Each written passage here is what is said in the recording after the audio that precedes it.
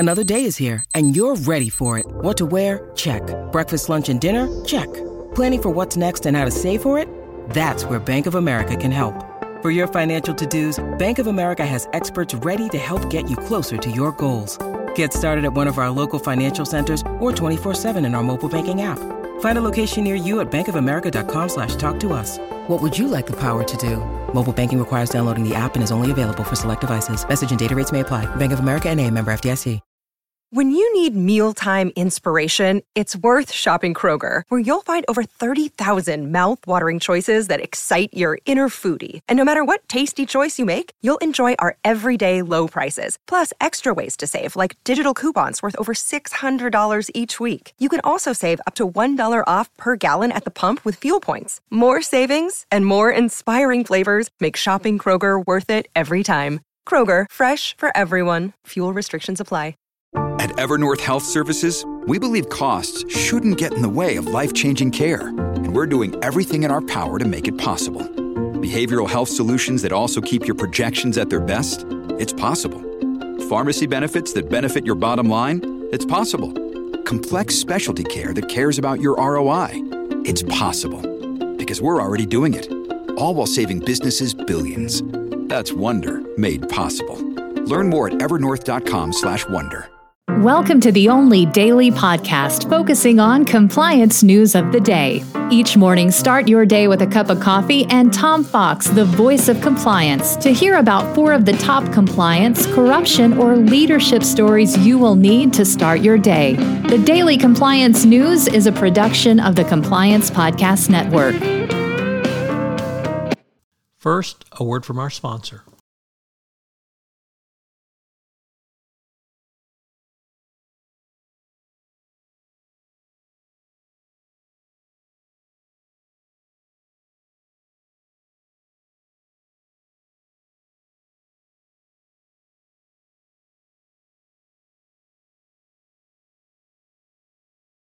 The Daily Compliance News for December 31, 2021. Yes, this is the final Daily Compliance News for 2021, the Fog Ahead edition. And we begin with that story from the Wall Street Journal. Risk and Compliance Journal, Mingy Sun reporting that cryptocurrency CCO Elena Hughes, CCO at cryptocurrency exchange Gemini Trust, says that opaque regulations remain a top challenge for the cryptocurrency industry, creating a fog ahead, so they're not quite sure which way to go. She said that navigating the evolving regulatory landscape to process financial firms implementing the Bank Secrecy Act as amended by the Anti-Money Laundering Act of 2020 is very challenging in the crypto space.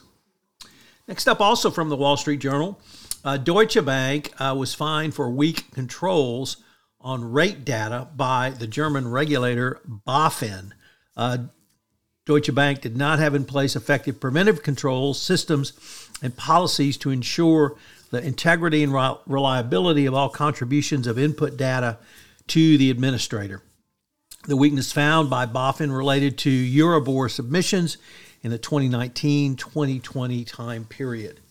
Deutsche Bank said it had no indication it actually submitted any incorrect data, but that it was taking measures to improve the controls. $10 million for fine for Deutsche Bank is not even a drop of sweat for those people, perhaps one of the most corrupt banks there is. Next up, from Reuters, a very interesting article on 4 rulings by the Delaware Supreme Court, which will affect derivative lawsuit standards, shareholder rights, and activism. The Brookfield decision overturned a 2006 precedent which claimed that an overpayment or deleted shareholder value can only be brought on behalf of the company by shareholders, not as a direct claim.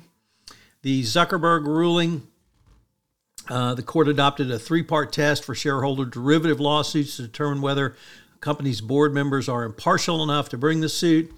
In the Authentex investors ruling, the court rejected a bid by former Authentex investors to revalue their merger consideration as part of a private equity acquisition.